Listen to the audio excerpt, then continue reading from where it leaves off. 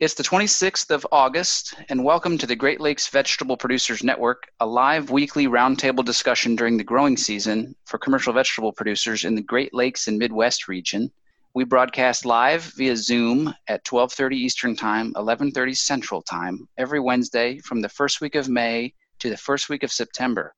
We have certified crop advisor credits available for today's episode, and new this week, we have restricted use pesticide credits available for Michigan certified applicators. So if you are either a CCA or you're from Michigan and you want your RUP credits, then you can put your email and your name in the chat box, and then we will email you what you need when we're all done. So my name is Ben Phillips from MSU, and I will be one of your hosts today. My co-host today is Natalie Hoytel of the University of Minnesota. Mike Reinke from MSU is our Zoom engineer. Natalie, what are we up to today? All right. So today we actually only have one guest. We typically have two, but we have kind of a super guest today who's truly an expert. So Chris Smart from Cornell is joining us today to talk about a really difficult disease of vegetables called Phytophthora Phthoughts. So Chris is a pathologist who has spent quite a bit of time studying this pathogen. She actually works at a research farm that is deliberately infected with this strain of Phytophthora for research purposes. We found kind of a fun connection. Chris grew up in Minnesota and Michigan, studied plant pathology at MSU. So just a reminder for listeners, if you would like to ask Chris questions, you can put them in the chat box or in the Q&A. You can upvote questions in the Q&A as we go, and we will tackle those at the end of the show. So let's just get started with the questions here. Chris, can you just give us a little bit of background? Tell us about Phytophthora Phthoughts. Where did it come from? What different vegetables does it infect? What's significant about this particular pathogen? Sure. Well, first, let me just say thank you so much for having me on your podcast today. I'm really, really happy to be here, and I am completely impressed that you guys do this every week. So well done. So Phytophthora Phthoughts was actually first seen just over 100 years ago in 1918 in New Mexico on hot peppers. And I know the history in the state of New York, and in the state of New York, it was first seen at a farmer's market in New York City in 1935. And it was seen on a watermelon. So right there, you know that it goes to peppers and watermelon, and they're not very closely related. And that, interestingly, that watermelon in New York City came from Colorado. So in 1935, we know that it was in New Mexico, Colorado, and New York City. So that history, I think, is really informative because it tells us that A, the pathogen has been around for a very long time, and B, it is very good at getting around on rotten fruit. So that watermelon that came from Colorado, no doubt was infected in a field in Colorado and then got moved by truck, I would assume, in 1935 to New York City. And what we've seen happen here in terms of how it gets around, we know that many of our growers will trade fruit. So they have markets or market stands, and I have summer squash, and you have bell peppers, and let's switch so we both have some of each of those. And I have talked to more than 10 farmers in New York and the Northeast in general that have said, yeah, I know in this field I throw culls. And cull fruit is a way that we know for a fact that Phytophthora spreads. So the pathogen is a water mold, and so anytime you get lots of rain, it thrives. It can attack the fruit and make really large lesions that look like they almost have been sprinkled with powdered sugar. It can also cause a root and crown rot. And boy, on peppers and on summer squash and zucchini, if you look at a crown, you can just see it shrivel right up. And there's no way that plant can survive because the entire vascular system at the crown has been choked off.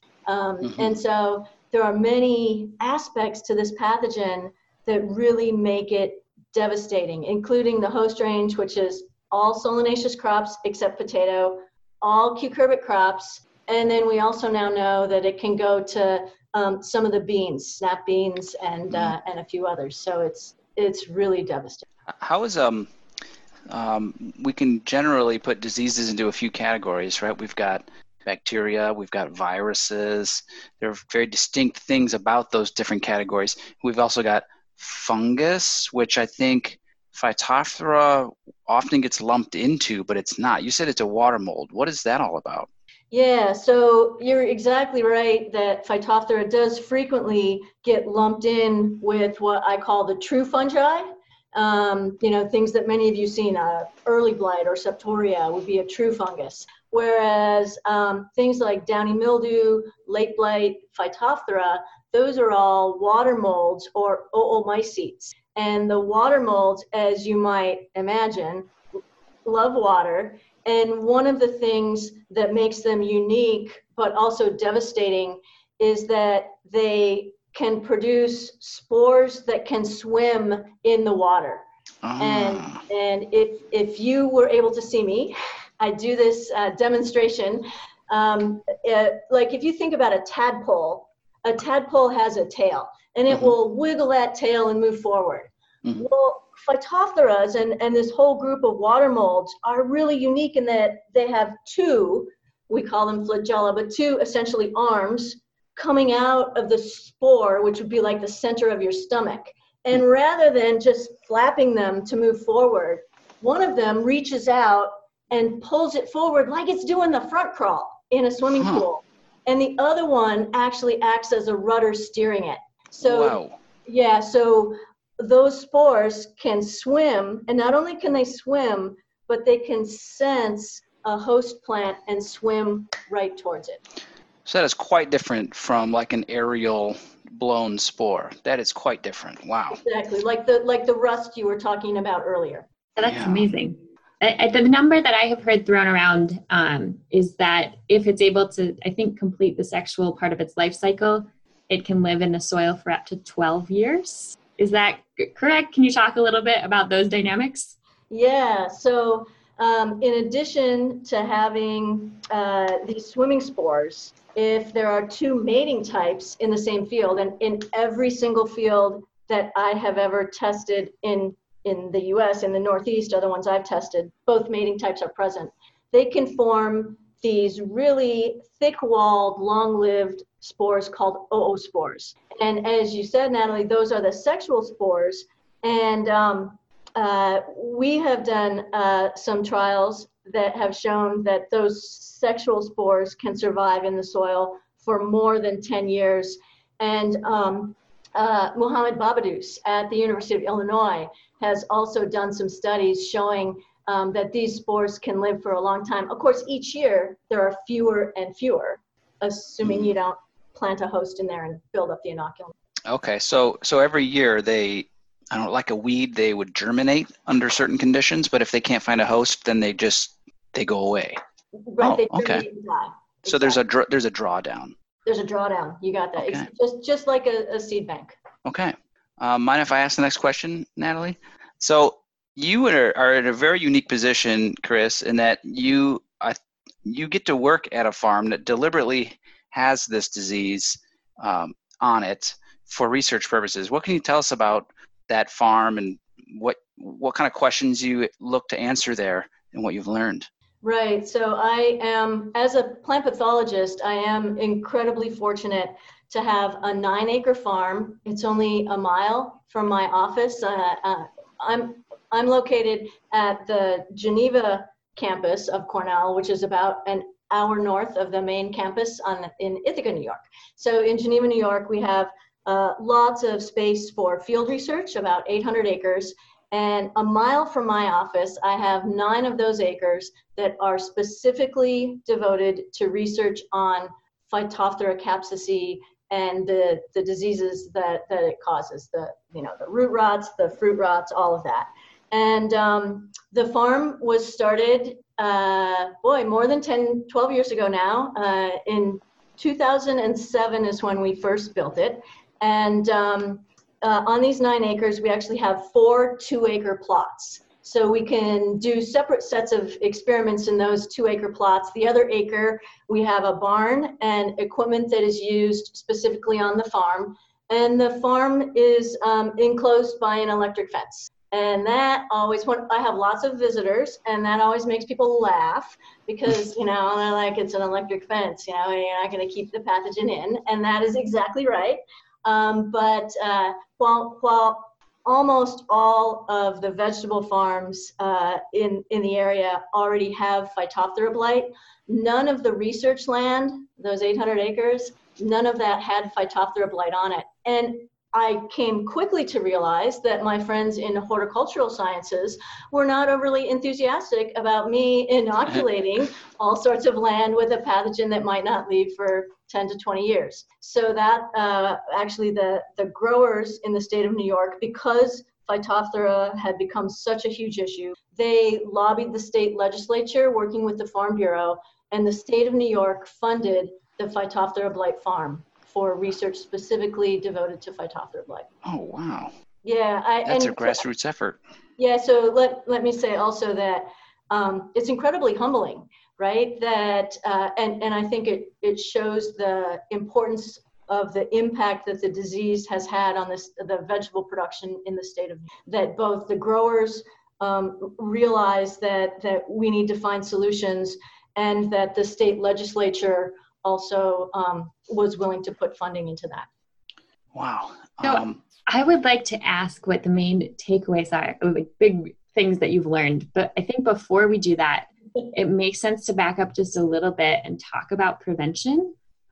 We kind of had this discussion at the beginning where we think this is kind of new in the Midwest. I only know 2 farms in Minnesota that are dealing with Phytophthora. It very well could be more widespread and people just haven't reported it or don't know what it is. And Ben, I get the sense that it's kind of the same. It's like emerging here and there in Michigan. Well, it's been around, and certain people definitely know they've had it, but there's just a lot of people who get it diagnosed each year, and it's like with each person, it's like advising diagnosis of diabetes or something like that. It's something that will change the way you do things. And you really have to be very present of mind with how to do things now differently than you did before. And so with each one, it just seems like it's just like a lot more on your plate. So it is new for each person. You have to treat it as though it's very new. You can't treat anybody as if like this is old hat, because it's a big deal for someone to get it for the first time and to work with it. So maybe first, let's talk a little bit. And Chris, you mentioned a couple of strategies, like not trading fruit at markets. But for someone who doesn't have Phytophthora, but who grows pumpkins or any cucurbits or any solanaceous crop, what should people be thinking about? Should this be I don't want to scare people, but should this be on people's minds, and what should people be doing? Well, that's a great question. And let me start by saying that I give lots of talks to growers about Phytophthora blight, and this fits in exactly to your question. I can look across a room and I can tell, in part because I know them, but just in part because of the amount they're paying attention. I can tell the growers that have Phytophthora blight and growers that don't. And on so many instances, I have not yet done this, but on so many instances, I just want to say, hey, you with the bagel, put the bagel, you're the person I can help the most, right? The person that does not yet have Phytophthora is the person we can help the most, because there are ways to keep it off your farm. I mean, as it's impossible, as I think Ben said to me in an earlier conversation, it's impossible to keep floodwater off a farm, for sure. But there are other ways to keep the pathogen off your farm. Paying attention to what comes onto your farm. If you know that a grower has a field, a neighbor has a field with Phytophthora blight, making sure you're not trading equipment, being really mindful about what comes onto your farm, and what you do once it gets there. Cull piles, every plant pathologist, every grower I know rolls their eyes at me. Cull piles kill. They're like, yeah, whatever. because I understand you have cull fruit, you need to deal with them. But if there's any Phytophthora in a cull pile and it rains, remembering that all of those spores love water, wherever that goes, that's where the pathogen will go. So really being mindful about where water moves on your farm. And the other thing that's very important, I had a student do an entire PhD dissertation on this, is surface irrigation water. So if there are growers in the area that have Phytophthora, frequently it will rain and the runoff water from that farm will have Phytophthora in it.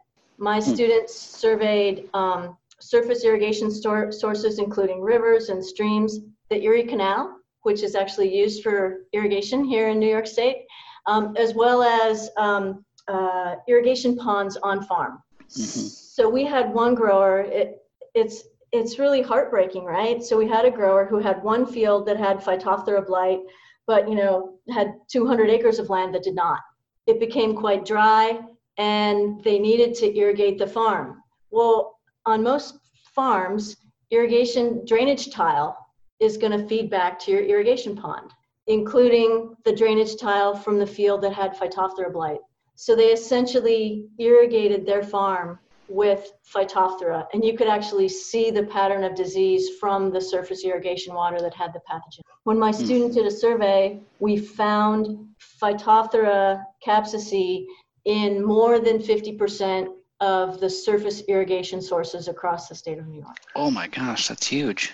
And Mary Hosbeck has done similar studies in Michigan and has found it there as well.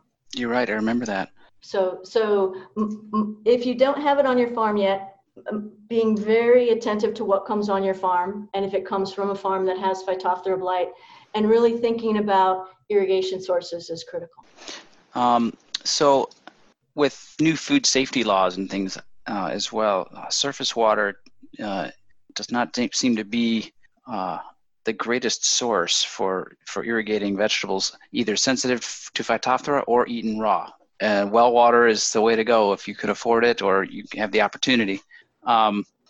So then I guess once it's present, once it's been diagnosed, what do the best management plans include? Right, great question. So the best, and this is that you can do this before or after you've been diagnosed with Phytophthora, but improving drainage to prevent standing water is critical. The longer you have standing water, the greater the opportunities are for Phytophthora to germinate and release those swimming spores and have those spores get to the plant. So finding ways to increase drainage is key, whether it's subsoiling to break through that hard pan layer, adding additional drain tiles, anything that you can do to increase drainage. And to be honest, putting susceptible crops on fields that are more well-drained. I mean, of course, all crops want to be on the field that is the most well-drained, and but finding ways to increase drainage is key. Along those lines, if you're not growing a vining crop, having it on a tall raised bed, say a pepper or a summer squash, will also help, because that will help keep those roots out of where the standing water might be. So a lot of growers in New York, and I assume I've seen in Michigan and I assume in Minnesota, might grow on raised beds with a plastic mulch and a trickle irrigation.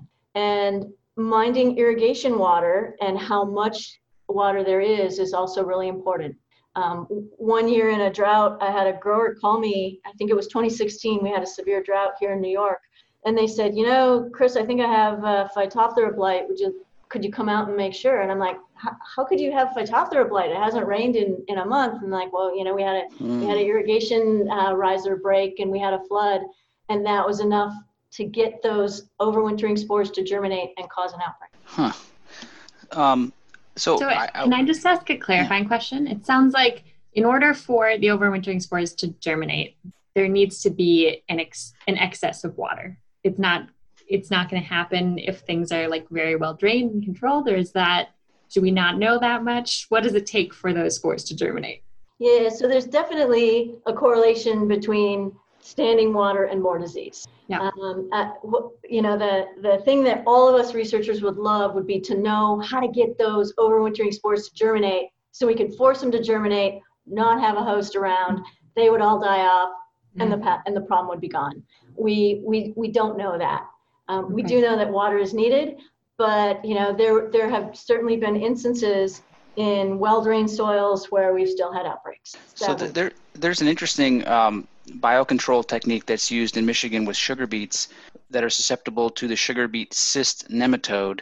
In planting very specific varieties of oilseed radish, they're able to attract the nematode, which it's not a disease. It's an arthropod, and it will swim to the radish. It will go into the radish, but then is unable to complete its life cycle, essentially drawing down that nematode in a large way. With this pathogen and its ability to actually seek what it wants, is there anything come up like that where there's traps that they're able to successfully reproduce on everything that they get into? It sounds like. Yes, if it's a host, they seem to be able to successfully reproduce. Okay. There is, I have a colleague, I think you had her on, Meg McGrath, in Long Island, and she's done some trials with different cover crops and turning them in hopes of, increasing organic matter. Anytime you increase soil health, you're going to make a healthier plant, and that will be helpful. But also that the isothiocyanates, or the breakdown products of some of those mustards, might help to reduce the oospore population, those overwintering spores in the soil. There's many folks still working on that, but there's nothing that we've seen that can serve as really a trap. Anything that it can attack, it will reproduce in. I will also say, though, the cover crops reminds me that anything that growers can do to put a barrier between the soil and the plant will be helpful, especially when it comes to the fruit rot. A lot of times I'll go into a pumpkin field and you'll see where those pumpkins are laying right there on the soil. That's a spot where water might tend to pool, and that's where you see those first infections of Phytophthora on the pumpkin. And so anything that can serve as a barrier, the plastic mulch helps with that. Anything that can serve as a barrier. Some smaller growers that I work with will put straw on the ground. I have a colleague actually in South America, and they have it's like a little plastic stand, and they'll have people go out and put melons on these little plastic stands just to keep them a little bit above the soil, which will help reduce the amount of disease they see. Huh. Yeah. I know a few growers who are working with, terminating winter rye, and rather than flail mowing it, just using a roller crimper to create kind of a bed of rye straw. So that seems to work fairly well and be a little bit less labor intensive, perhaps, raising each fruit off the ground. Yeah, that's an interesting idea. In peppers, that will actually help reduce the incidence of white mold on pepper as well. Anything that's in the soil and has spores that are coming from the soil onto the plant, that crimping of the rye will help with. I just have to add that in some trials I've done in Michigan and growers I've spoken to here, the soil type has a lot to do with whether that would be a good idea or not. There's a lot of clay soil in the part of the state that I'm in, and to have a standing rye mulch in that environment can hold moisture a little too well, and it can get a little stifling down there, and it's not usually the best idea. But on a sandy soil, it seems to work a little better. The clay soil adds a lot of complications, because those growers stand to see the most benefits out of something like a raised bed, but the soil type is very difficult to work with into making raised beds. It's sort of a conundrum. Absolutely, and that's interesting because this clay soil is not as well drained, so you might be more likely to get Phytophthora because you have those pools of water. But if you have a sandy soil field that already has Phytophthora, it will spread through that field more quickly than through the field with clay soil, because the water can move through the sand more quickly, and that Phytophthora will move wherever the water goes. You're darned if you do, and you're darned if you don't. Wow. Right? Wow. So let's shift gears just a little bit and talk about sanitation. I think this is one of the things that, like, it's so easy to talk about and so hard to do, and really requires a lot of like spatial thinking and sort of like just rearranging the way that you move through your fields based on how a pathogen moves through your fields is not very straightforward, but it's really important. So I'm curious if you could just like kind of walk us through your routine. Like when you are going to the research farm, what is your process for like doing sanitation as you enter, like throughout the day, as you leave? What does that look like? Yeah, absolutely. So as I said, we're fortunate we have a barn and equipment that is specifically used on the farm. But when we walk into the barn, the first thing that we have to get onto the farm, first there's big signs everywhere that says, do not leave this barn unless you're wearing your Phytophthora boots on the way to the field. And on the door to your car, it says, don't forget to switch into your street shoes.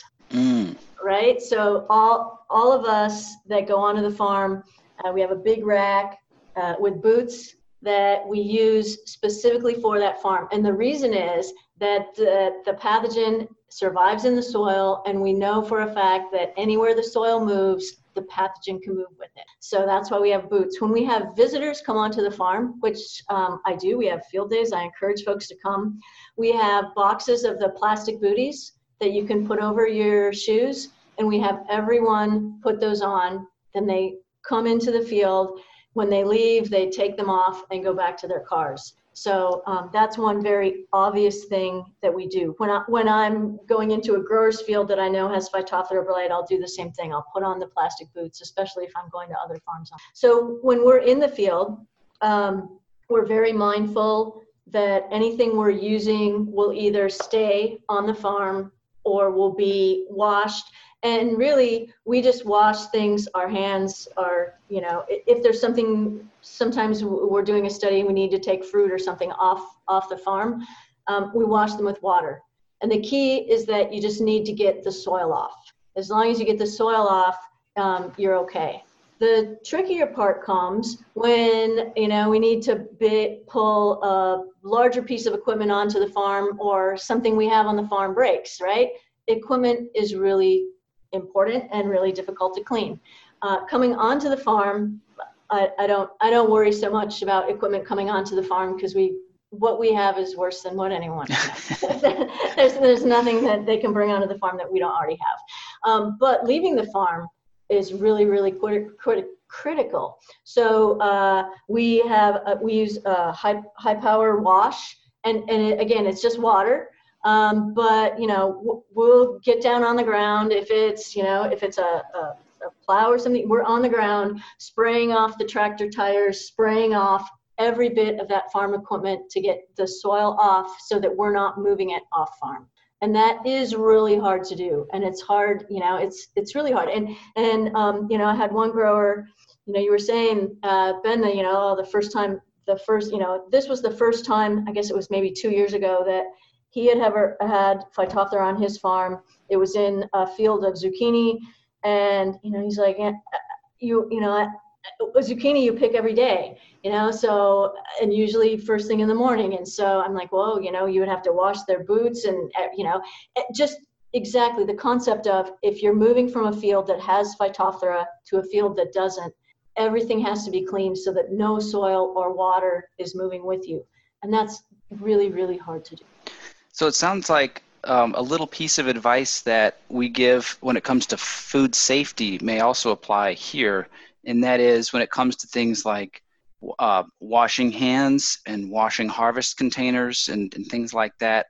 It has to be made easy, or it isn't done at all. So, like mindful placement of a power washer to where equipment will always be driving past, so there doesn't involve special trips just to do a washing step, might be one way to reduce a barrier to washing equipment between forays into the field and out off the farm and things like that. And maybe the same for boots. And I was wondering about the boots in particular. I've got a lot of colleagues who they serve animal producers like I serve vegetable producers. And there are some sanitary concerns there that in some cases they will visit a farm and they have to take a shower upon entry. And they have like shower facilities and everything for all their workers. And so they shower, they suit up, they do the visit that they were going to do, and then they shower on the way out too. That's pretty extreme. And I don't anticipate any vegetable growers giving me a shower. But with the boots, at a minimum, there are boot dips available within the animal world. There's all sorts of different veterinary products specifically for boot dips. And I was wondering if you knew of any boot dips for this pathogen that kills the pathogen. Something aside, chlorine, maybe chlorine. I mean, that'd be the easy one. Everyone could have some bleach, but if that doesn't work, then what would?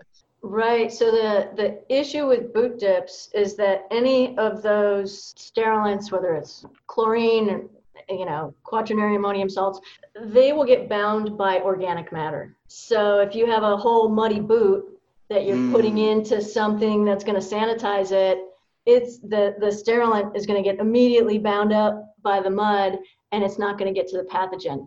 So the key is to use water to get that soil and other organic matter off the boot first, and then put it into the sanitation bin. Okay. And so if the soil is removed, based on what you had said before, it doesn't sound like it would be quite as important to even follow up with the sanitation step because the soil is where the pathogen is. Yeah, and there are, the swimming spores. In theory, you could have some of those still on a boot after you washed it off. Chances are you wouldn't, but you could. And so the sanitation of the boot it's not going to hurt anything, but really getting the soil off is the key. Okay. So I want to ask about tractors. So the farms that I know that have this, like it is in a couple of fields, but not everywhere. And it's easy enough to have a different pair of boots. Not always easy enough to have a whole separate tractor. Right. So I would like to just have a very realistic guideline. Like, how long does it take you to adequately sanitize a tractor? And do you even think it's possible, or do you recommend that people just have totally separate equipment for those fields? I'm guessing Minnesota is not remarkably different from New York, and it's just not going to happen that there's totally separate equipment for those fields. Oh. So for us, I would say it probably takes, and for, I only have 9 acres, so it's a fairly small tractor. It's not, huge, probably a half an hour, but yeah. That's better than I expected. Yeah. But, you get soaking wet. It's not a job that anyone ever wants. Right. And so I have to say that everyone goes out of their way to creatively think of how to get whatever job we need done with the equipment that's already on the farm. Or how can we fix that there rather than having it leave the farm just because it's hard to. Yeah, I've heard the advice given to that if you know of a certain section of the farm that has it and is actively expressing it too. I mean, it's easier to see when the plants are showing that it's there. Harder to do this if no symptoms are present, but if it's in a spot and you've got like a harvest schedule, if you can arrange to harvest that spot last, then you cut down on the number of cleanings you may have to do. If you're going back and forth from the field to the stand or something like that, saving that infected area for last is a way to sort of thoughtfully think about how to reduce the number of times you may have to power wash something. Yeah, absolutely. So I have a question for you, Chris. It's sort of a hypothetical, but I'm just wondering what you might say.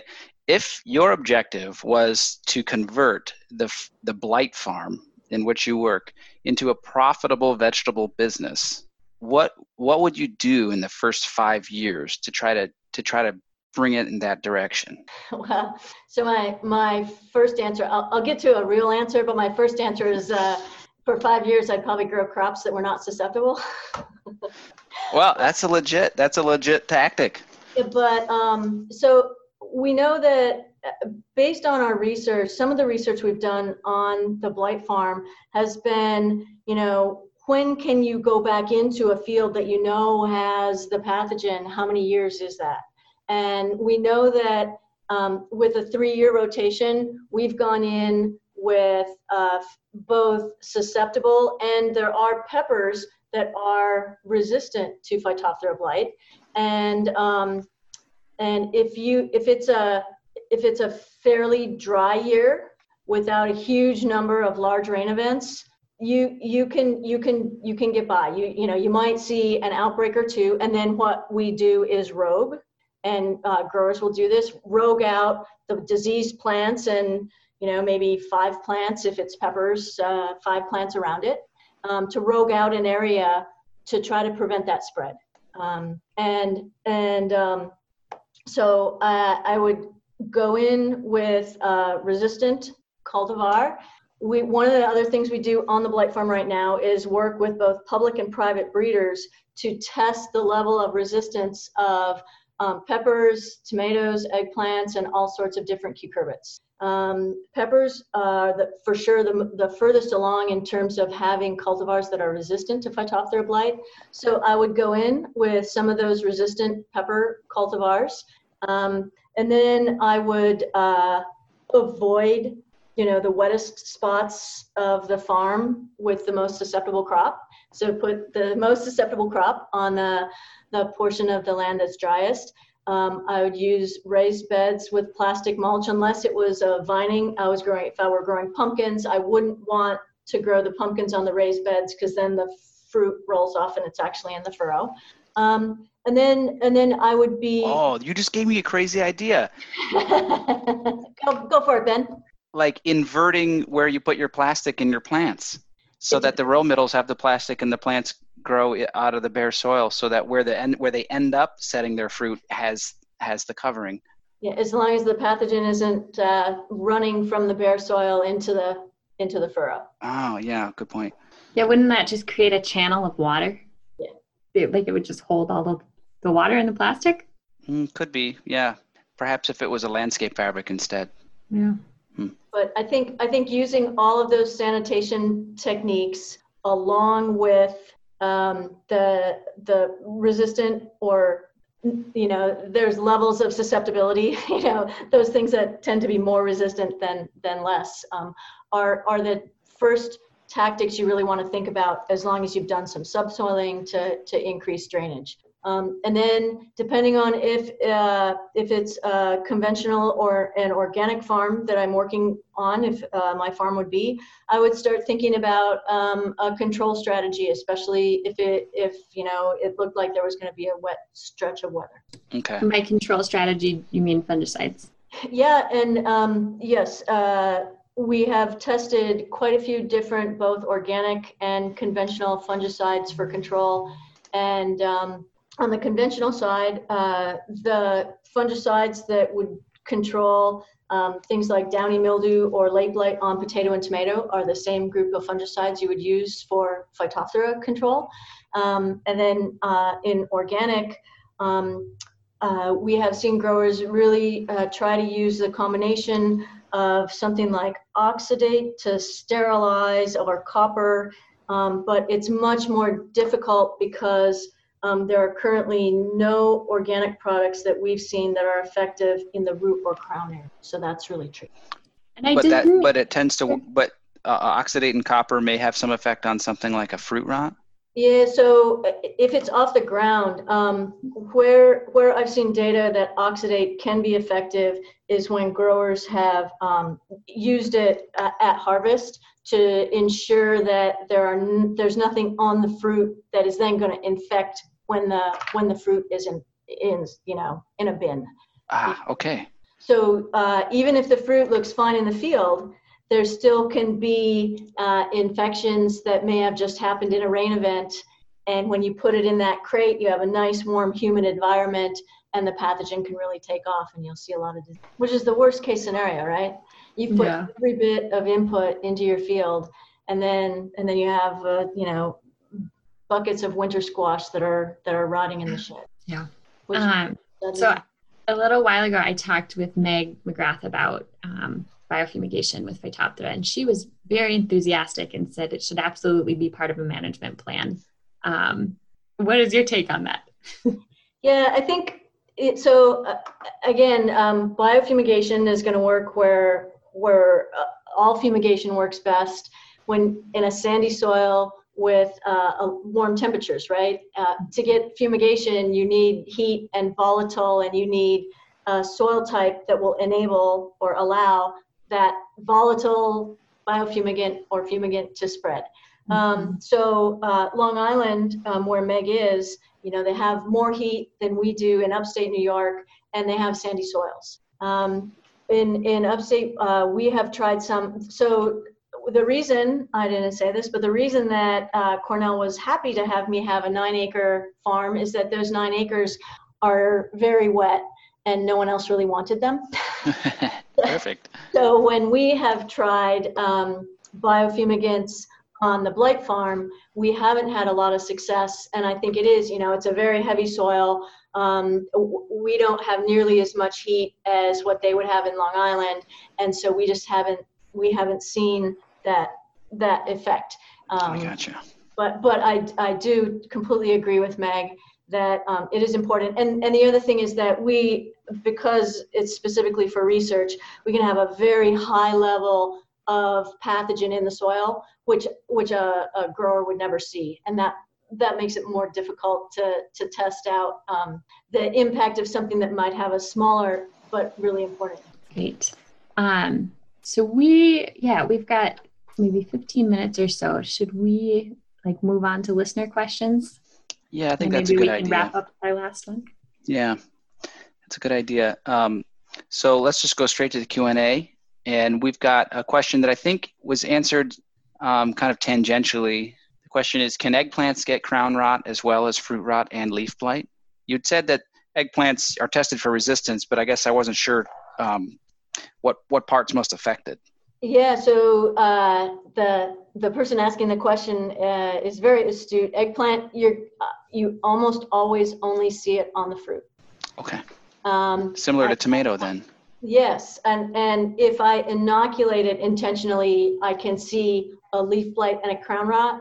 But when I'm in a grower field in a commercial setting, it's really, in my experience, quite rare to see the crown rot. Occasionally you'll see some wilting or leaf symptoms, but really quite common to see infections on the fruit. And those can come from splashing of the soil up onto the fruit, especially when those eggplants are smaller and the sepals are really quite large. And so the water will hang on those sepals, and then as the fruit grows, you can see that lesioning. And that's really devastating. This will happen with some of the resistant peppers where you have foliar and crown resistance, but not fruit resistance. So you look across the field and it looks fantastic. And then you go in to start harvest and you'll see that, 50% of your fruit might have a lesion on it. Why? Why is that? It's the same. Does it just have to do with the actual molecular level, the tissue structure and how the pathogen accesses it, and the fruit is different than the root tissue so much that the roots can just prevent it, but the fruit can't? Yeah, so yeah, several really cool questions wrapped into one there, Ben. First off, there are different genes that are responsible for, at least in pepper, we know that there are different genes responsible for the crown and foliar blight compared to the fruit, the fruit resistance or susceptibility. And in terms of how the pathogen infects, I had a student who was really studying when those swimming spores swim up to roots. Is there a difference between the resistant pepper and the susceptible pepper? And what she found was that the same number of zoospores attached to the susceptible root and the resistant root, the same number germinated, and the same number penetrated into the root. But in the susceptible pepper, the pathogen was just able to get into that core area of the root and really continue on. Whereas in the resistant, it penetrated and then was stopped. So there's clearly a genetic component in that resistant pepper that It doesn't involve the attachment or the getting into the plant, but it can stop it once it's in. Interesting. Isn't that amazing? Yeah. I actually assume, my guess was that, it might attract the same number of swimming spores or zoospores, but they won't germinate and infect as well. And that was not the case at all. Did you see changes in the tissue? Was it like, did it develop like a corkier root to kind of block them, or was it more like like a plant defense response? Yeah, so you could see even in the resistant pepper, we could see like little tiny brown lesions, but they didn't expand, and you didn't get a corkier area. But we have looked at pathogens as the roots continue to grow, and what happens is that you get more lateral root growth. It's like the roots realize that, that particular one it died, and so they have more lateral roots. But the infection is actually stopped. Yeah. Isn't that cool? Cool. I know. The other question, we got two more questions that were submitted. Actually, a couple of them are two-parters, or one of them is a two-parter. Anyway, here's the one. In an area where there is limited spread of Phytophthora capsicii, would there be benefits to mapping where the pathogen is to help growers when buying or renting land and equipment? So this sounds like mapping of a larger area, not just one's farm. Yes, that's a great question. And yes, absolutely. We've had growers in New York that have done that, and it's been really very successful in terms of what to plant. Oh, okay, we know that when we grew pumpkins, this was bad. Can we put that into longer term alfalfa or something like that? And so having those maps and coordinating them with people that you might be swapping land with or in a larger area is an excellent idea. There would be a pretty significant sociological angle to that. Yes. I think some people could feel very judged by that kind of thing. And so, yeah, that's an interesting question. I know there's an insect in Michigan that affects broccoli pretty significantly, and there's a small group of growers who have worked among themselves to rotate. So one grower grows broccoli this year, another grower grows broccoli the next year to keep that pest on the run, because none of them have the land base required to effectively rotate it on one single farm. So that's one example of multiple farmers addressing a community problem that I don't see a lot of other communities doing that, and maybe they could, maybe they should, and this could be a good example of that. Absolutely. That is a dream of mine that I really encourage people to do that. I think it would be really cool to interview some of those folks just to talk about, like you said, the social dynamics of how that's managed. I'm in, if you guys want to do a study. So this last question, could probably answer this in many ways. The first part is, what crop rotation would you suggest for a 5-year rotation for watermelons or any cucurbits? Right. So growers in New York, I always say sweet corn, and every grower that I know in New York is like, Chris, how much sweet corn do you want me to grow?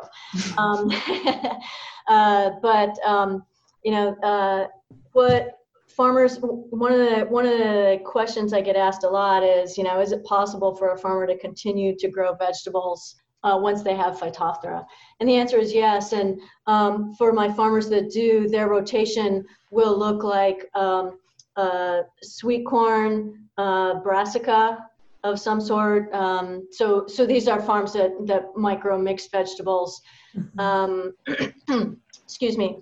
Then they might have, let's see, well, the one farmer I know grows basil, so again, a non-host, and then they might go back in with, depending on the diversity on the farm, but they might go back in after 3 or 4 seasons with a resistant pepper and start with that resistant pepper because that's not going to build up the inoculum. That's going to continue to reduce the amount of inoculum. Certainly, you're not going to want to go back in with something like a summer squash or a zucchini, which are really the most susceptible for the full 5 years.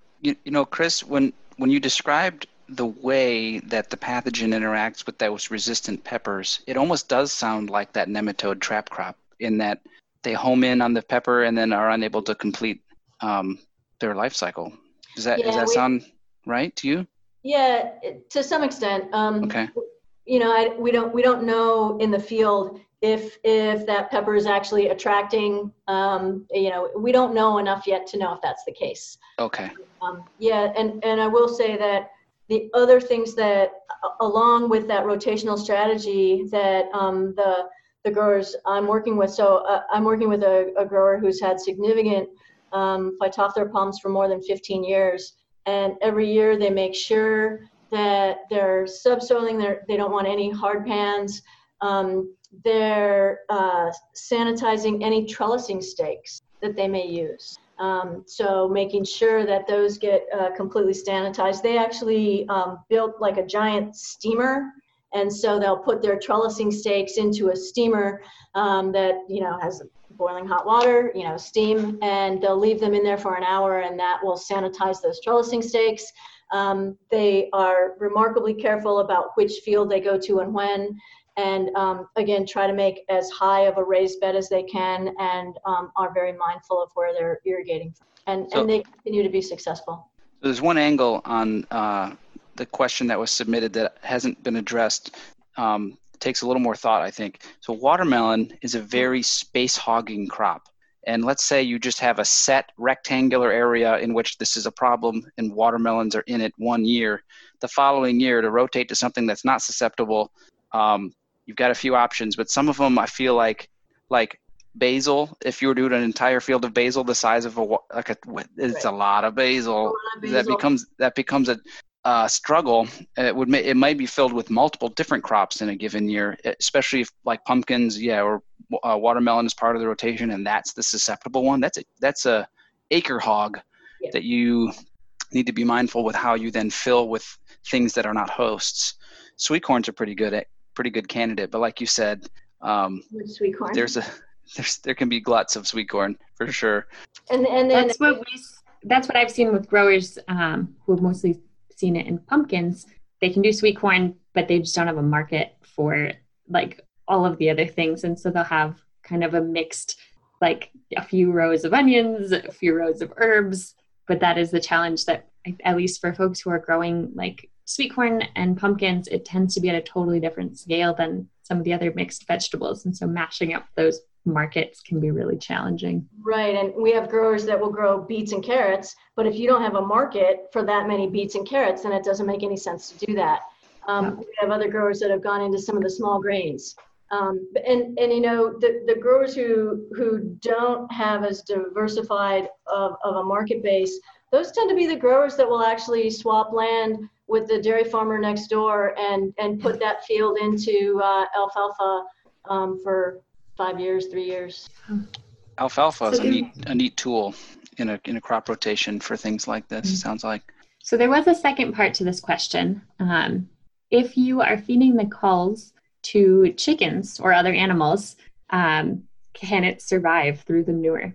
That is a great question, and remarkably, I have an answer in a very short story. So yes, the oospores can survive through at least some digestive tracts. That is known, and it is absolutely known that they can survive through worms. I had growers. There was one instance in New York and an instance in North Carolina where people fed culls to worms to produce vermicompost, and then sold the vermicompost. Oh no! That was already pre-inoculated with the pathogen. So the worm gut is not as severe as some other animals, but that was really a step back. And there have been reports of chicken and I think sheep. I have not done the studies on animals myself. I've read reports. I know for a fact about the worms, and I've read reports on the chicken. And along those same lines, a grower had asked me once, especially if he put chicken manure on a field, because it can burn quite easily, and then set it on fire. If that would then kill, right? That was my response, Natalie.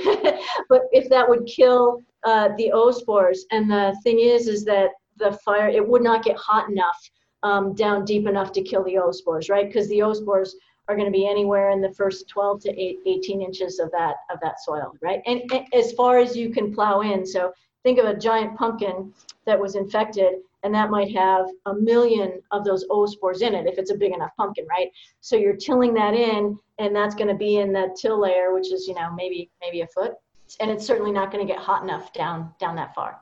Wow. Yeah.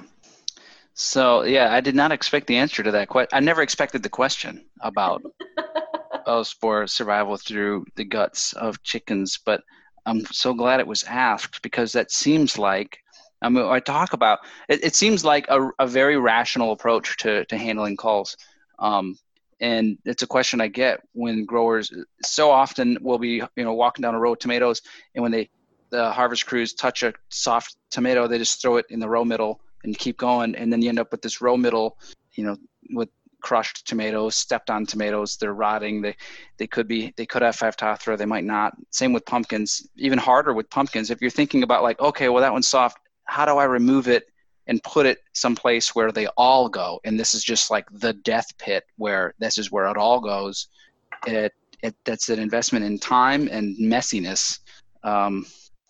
But I guess it wouldn't be so different if you were putting them in a food sty for chickens or pigs versus a death pit. But still, yeah, that's interesting.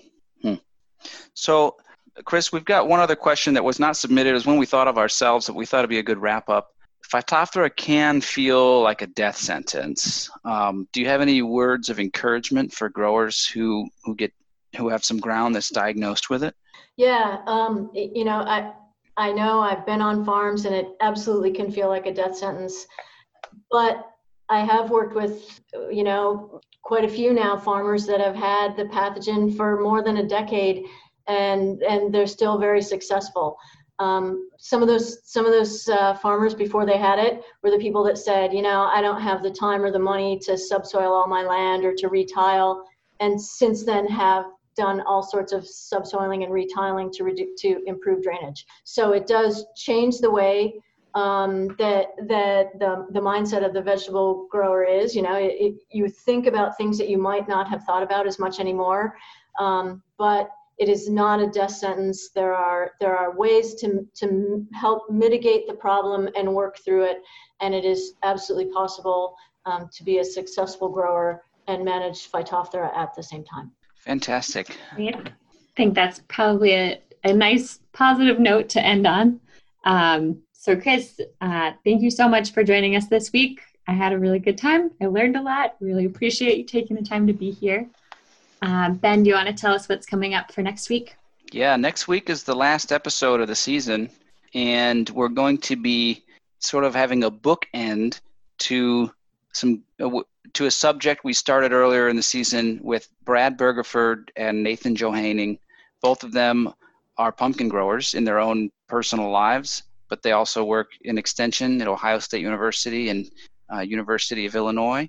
And we're just going to be talking about finishing pumpkins. It's usually around this time of year when we get a lot of questions about the upcoming harvest, whether things are going to make it. What can you do now to make harvest better or more profitable with so precious few weekend sales between now and Halloween? That's what we're going to be talking about. So it'll be at the same place, same time, and hope to see you there. So this whole production, the whole season was supported by the North Central Integrated Pest Management Center. And I think we're going to depart now. So I thank you both for the time that you had for today. I hope you have a good rest of the week. Thank you for the time. You as well.